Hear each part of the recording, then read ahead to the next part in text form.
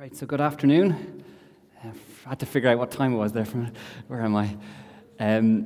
So we're continuing on the series. My name's Scott, for those who don't know me. I'm part of the teaching team. And we're in the season of Epiphany, whether you realize that or not. And Epiphany means something like a manifestation or appearance. And Scott Evans spoke last week on these are sort of manifestations of Christ to the world from his almost private life as he begins to become more public. And what does that all mean? And these sort of episodes that the gospel writers record are ideas of showing, yes, revealing Christ in the moment, but also what it's revealing for his future, I suppose, future life, his future mission. So for one example, I thought was really good that Scott spoke last week on the Magi and the three gifts of gold, frankincense, and myrrh, and how myrrh had this dual meaning of, well, they all had meanings, not just of a baby given gold. There was a meaning beyond that Jesus would be king. And myrrh was the idea that anointing, that Jesus wasn't just a normal baby, there was anointing of the Messiah, but also that myrrh was a painkiller. So it was maybe talking a little bit of the suffering that the Christ would have to do as well. And so the story of the Epiphany today is of Christ's baptism. And it's in all four Gospels. So it's, for me, that always highlights the importance of a story like this, of an episode in Christ's history, when all four Gospel writers put it down. So it's in Luke chapter 3, and in the lectionary it kind of breaks it up a little bit. So I'll read those verses there. I think they should come up as well. The people were waiting expectantly and were all wondering in their hearts if John might possibly be the Messiah. It's John the Baptist. John answered them all, "I baptize you with water, but one who is more powerful than I will come, the straps of whose sandals I am not worthy to untie. He will baptize you with the Holy Spirit and fire. His winnowing fork is in his hand to clear his threshing floor and to gather the wheat into his barn, but he will burn up the chaff with unquenchable fire." And then later on, when all the people were being baptized, Jesus was baptized too. And as he was praying, heaven was opened, and the Holy Spirit descended on him, a bodily form like a dove, and a voice came from heaven, "You are my Son, whom I love. With you I'm well pleased." So I'll be looking at kind of three questions, really. Why was John baptizing? What does that mean? And that maybe gives a bit of context to the next question. Why did Jesus get baptized? And finally, kind of what does baptism mean for us? So those three things. So why was John baptizing? In a one way, baptism wasn't, it's kind of a, baptism, christening is a kind of part of our Irish culture. But back in Judaism, the act of baptism wasn't necessarily the most common thing that was around. It would have happened from time to time and when you read the Old Testament Jewish scriptures, there was this idea of that water brings cleansing, but this idea of this kind of what John the Baptist is doing is quite a kind of unusual in one way. And this idea of the water that comes to cleanse not only physically, but spiritually is a real deep idea in many ancient religions, including Judaism. So the idea you read in Ezekiel, the prophet of God, saying, "I will cleanse you from all your iniquities," this promise to the people of Israel. And Psalm 51, that famous psalm of confession, where King David is just crying out to be forgiven from God. "Only you have I sinned against." And he says, "Ask God, if you wash me and I'll be clean." So this idea of water and clean. And a custom had been built up as well for anyone who wanted to be a Jew, who was a Gentile, wanted to be Jew. This was one part of the kind of initiating rite, was baptism. So that was probably an idea that they would have picked up on. This idea that you're going down in the water, dying to your old identity of not being a Jew, of being a Gentile or a pagan, and being cleansed from your sins, and then raised up into that new identity of a son or daughter of Abraham. So it was interesting when John is calling people to baptize, there's lots of crowds there, and they're like, a lot of them are, probably all of them really are probably Jewish people. And John's saying to them, don't just rely on your heritage, don't just because you think you're a son of Abraham, God could raise these stones to become son of Abraham. And he's getting beyond the ethical idea that I am in touch with God, everything's fine with me because I'm a Jew. And so John was really preparing people. That's really why he was baptizing people. He was preparing them to think, actually, you're not so good. He was trying to get them to recognize that we do all have a need to be clean, that one was unclean, that one is broken and fragmented, that one is sinful. Even to use that word nowadays is a strange word. But this recognition that John was trying to get people to come to, not to rely on their own laws, their own identity, their own nationality, coming from a certain family, this recognition of their own need was crucial in preparing them of meeting Christ. So these people who came to John and got baptized, they learned a key truth, not the only truth about themselves, but a key truth that we all as humans have a tendency and a propensity to mess things up, to mess ourselves up, to mess others up. And it's not just that our actions, we mess up our actions, but we have this sort of inbuilt nature, this tendency to do it. But yet we live in a culture, I think anyway, well, we can live in all different cultures, multicultural, that kind of conspires against this recognition. I think it's a reaction against wanting freedom from an unhealthy, neurotic sense of guilt, an unhealthy sense of Catholic guilt. I want to be free now, free from. There's no need to recognize I'm sinful. That's all old hat. I'm grand. And I think sometimes we can get this mixed up in some, like, this culture, if it feels good, just do it. Yeah, and if you feel a bit guilty, that's just old stuff you need to leave behind. Get on and live your life. But I suppose in Christianity, when they say we're sinful, we're broken, it's not a judgment on someone's worth, but a judgment like a diagnosis. So when you come to doctor sick and they say you've got, the flu or something, it's not like, oh no, he thinks I'm an awful person. No, he's just making a diagnosis of it. And these words, broken, assumes that there's something that has been fixed or was broken, something that whole. Fragmented means something whole. Something that's unclean presumes that something was clean. And even the word sin, its origin comes from the idea of archery, when you miss the mark. So it's again assuming that there is a mark to get. So in some ways, this recognition of an unhealthiness and a recognition of sin is actually very, I think, in some ways, incredibly dignifying.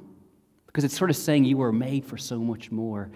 You're a son and daughter of God. You're made in the image of God. You're this divine. There is a mark to be there. It is a benchmark, What was that song years ago?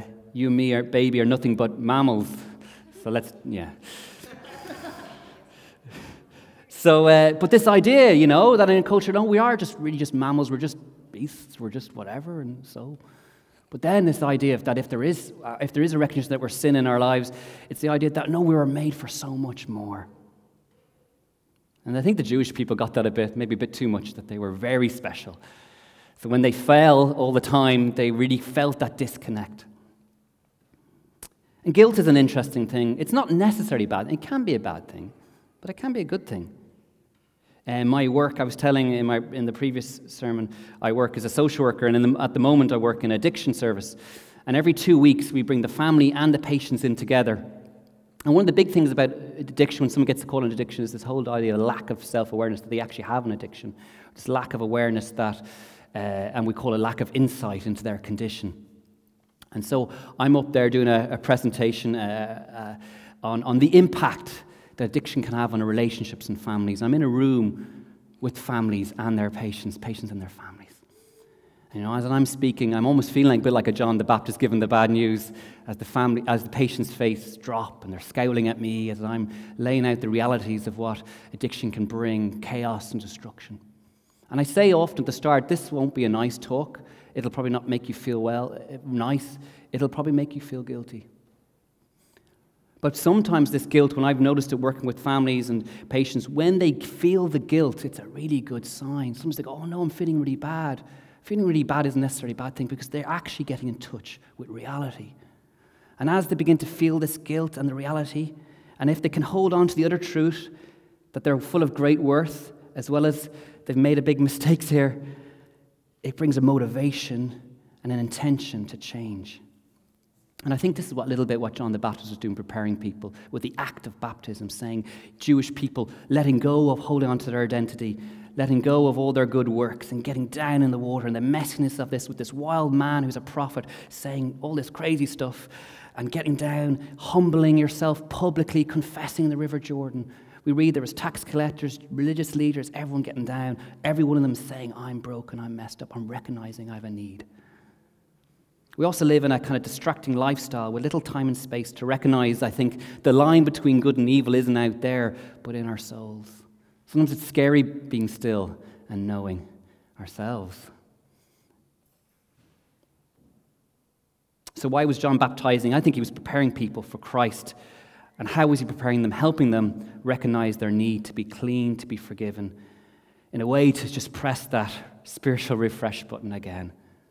And knowing at the end of the day that they could keep baptizing, but there was something that was missing. So then when we read in the Gospel of John, when John says, a few days before he baptized John, Jesus was milling around. He said, look, this is the Lamb of God who will take away the sins of the world. Why was John getting, and that was quite a statement to say. Jesus, the Lamb of God who takes away the sins of me. My propensity, tendency to mess up, that piece of me. Takes away the sins of Rob, of Dillis, of Andy, of everyone I can look around, every one of us. Of Donald Trump, of Leah Vadker, Mother Teresa. And so Jesus comes, we read in Matthew's gospel account, to get baptized.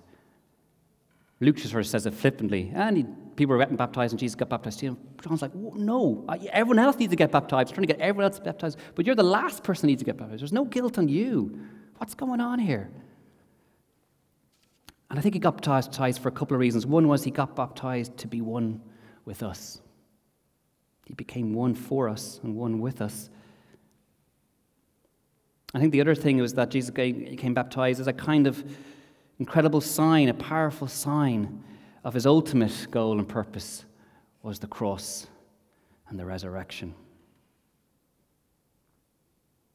Because while we can get washed and clean and have our prayers of confession every day or once a week, we know we have to keep doing it, and it can be really difficult. But I think the incredible thing about the baptism is this image of that.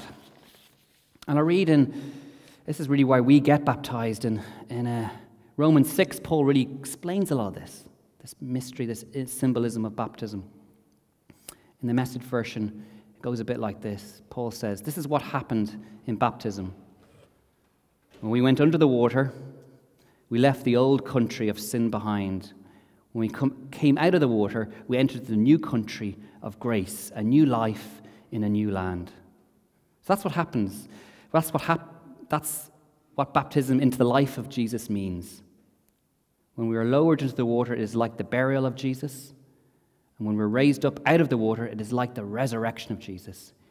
Each of us is raised into a light-filled world by our Father so that we can see where we're going in our new grace-sovereign country. Could it be any clearer?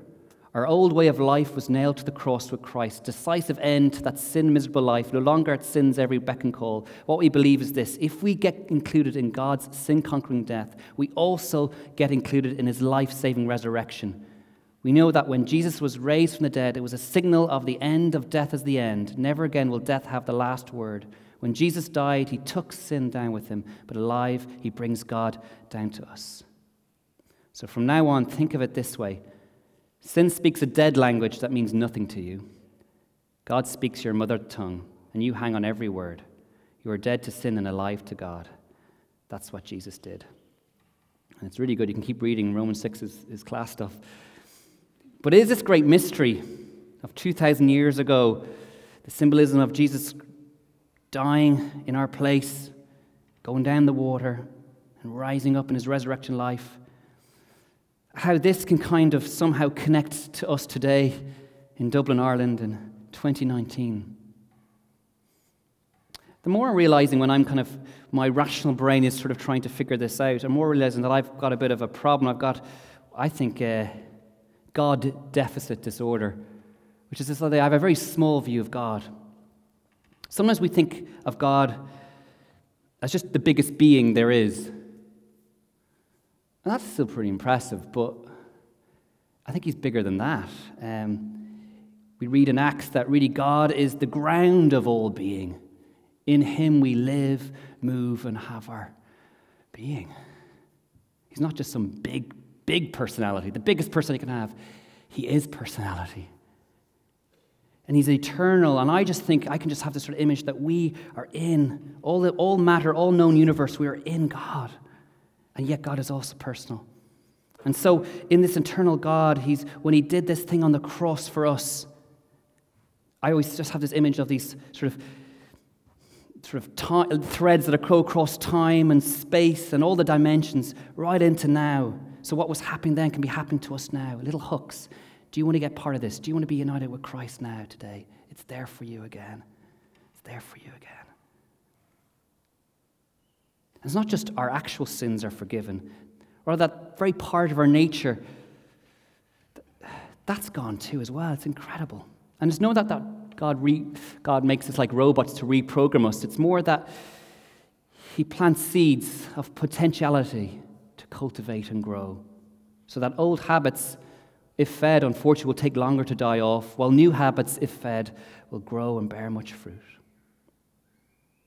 And what's amazing, this image, really, because, the big thing for me in this baptism image of Christ raising up was what happened when he raised up into this resurrection aspect in the baptism sign. Three things. In some ways, what we get is we have our physical birth certificate, and for certain people, that's vital if you want to get passports, and passports are vital for different things. But we also, Paul talks about a spiritual birth certificate, and I think baptism is, for me, is kind of like that. Yes, it's very important with having the paper, but it's the significance of what that means. And many of us, whether we're christened or baptized or thinking of baptism, it's really important. It's our spiritual birth cert. But what do we do with that? And these are some of the potential things that can happen in our lives if we kind of take that spiritual birth cert on. When Jesus rose out of the water when he was baptized, it says that there was an open heaven. We were praying for that this morning. What is an open heaven? What is heaven? Sometimes we think heaven is physically somewhere beyond, but heaven can be right here. It's whether we enter into that, whether we experience an openness to that or not. What is an open heaven? I wrote down here, it's when we begin to experience the reality of the unseen world of God in everyday life. And that's what Jesus came to preach. He didn't really preach what I'm preaching. He preached an open heaven. The kingdom of God is at hand. You can begin to experience the reality of the unseen world of God in everyday life.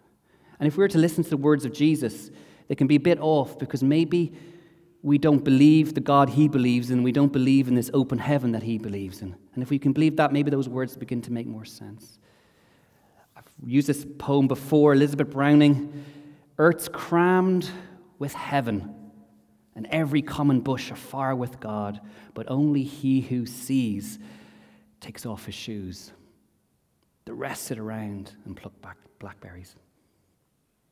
So even this morning as Rob, he was seeing an open heaven as he knelt there. Maybe some of us didn't, and that's okay. For many of us, for me, an open heaven is like a door that just there's a little crack. And you want so much more, and we can press in and open that open heaven so that we could be looking at a tree and we feel open heaven. We can be in a really difficult place and we have a sense of God's open heaven. We can just be doing something so mundane and just sense his presence in the ordinary, everyday life.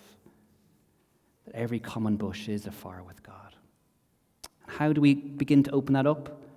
But again here, it comes through personal seeking, that desperateness to have an open heaven in our lives, to a spiritual reorientation that baptism brings, and of course, God's responsive act of making himself present in the season of Epiphany to those ready to receive. The second thing that we hear when Jesus gets raised from the baptism is this voice of love. There's nothing better than experiencing in the deepest part of ourselves the acceptance as God, as our Father, saying, "This is my son and this is my daughter, in whom I'm well pleased." There's a movie I've just watched recently lots of times with my two girls called Sing. Have you ever seen it? And they always wanted me to go, "Dad, be Johnny," which is the gorilla who's an incredible... Lane actually said, "Can we get Dad a gorilla suit for his birthday after?" I have these black gloves for cycling, and they kind of look like gorilla hands. And anyway, the classic story of a son doesn't want to follow in his father's footsteps of a life of crime, and decides to sing instead, and his dad doesn't really rejects him, but at the end he comes back to him, and it's just like he sees his son singing, and it kind of goes, "That's my son, Johnny, that's my son." And it's just this, and I think sometimes it can be a bit holy when we read some of these scriptures of the voice of the Father saying, "Scott, this is my son in whom well pleased." But no, it's more of the tone that you pick up, isn't it? It's more the sense of being looked at in a certain way. That's my son, that's my daughter.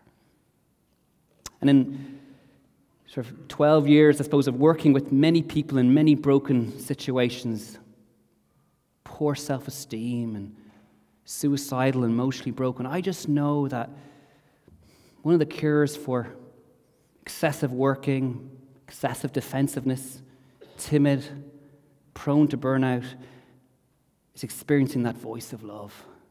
This is my son. Even though you haven't done anything yet, Jesus, you're just sort of appearing on the scene. Oh, and I love you, and I'm really pleased with you. And again, like the crack in the door, it could start with a whisper, it could start with a yearning, but to press through into that, hearing that voice of love. It's so interesting, straight after hearing this, in Luke's gospel, it goes through his physical birth cert, and then it goes straight into the devil saying, "If you are the Son of God." It's so important to be prepared with this. And the final one, and we finish with this, really, is the Spirit's encounter of the dove. Of the Spirit's peace and power that can come into our lives. The peace of forgiveness. The peace that we can find in the chaos of our lives that just goes beyond understanding. And power that goes beyond our natural abilities.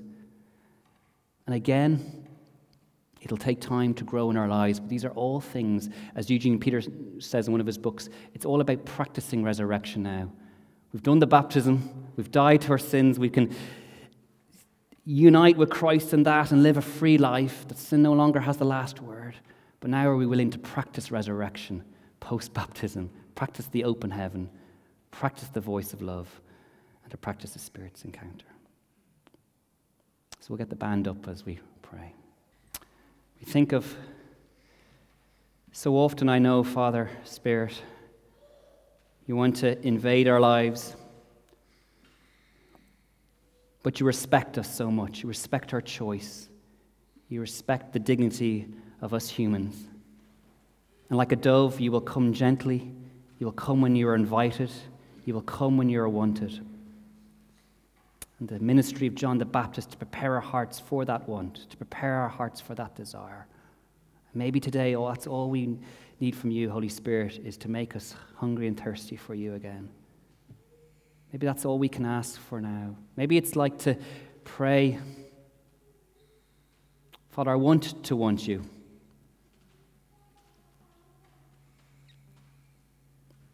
Maybe heaven feels very closed to us right now. Maybe when we ask, it's just silence. I pray by your grace, Holy Spirit, that you would begin to open cracks in our world, that we can sense the open heaven in the mundane of life.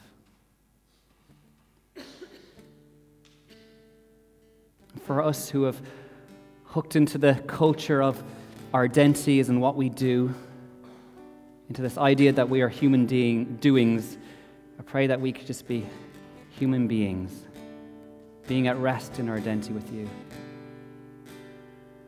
And pray for any of us who just need that power of your Spirit into our lives. Would you flow now with your breath again?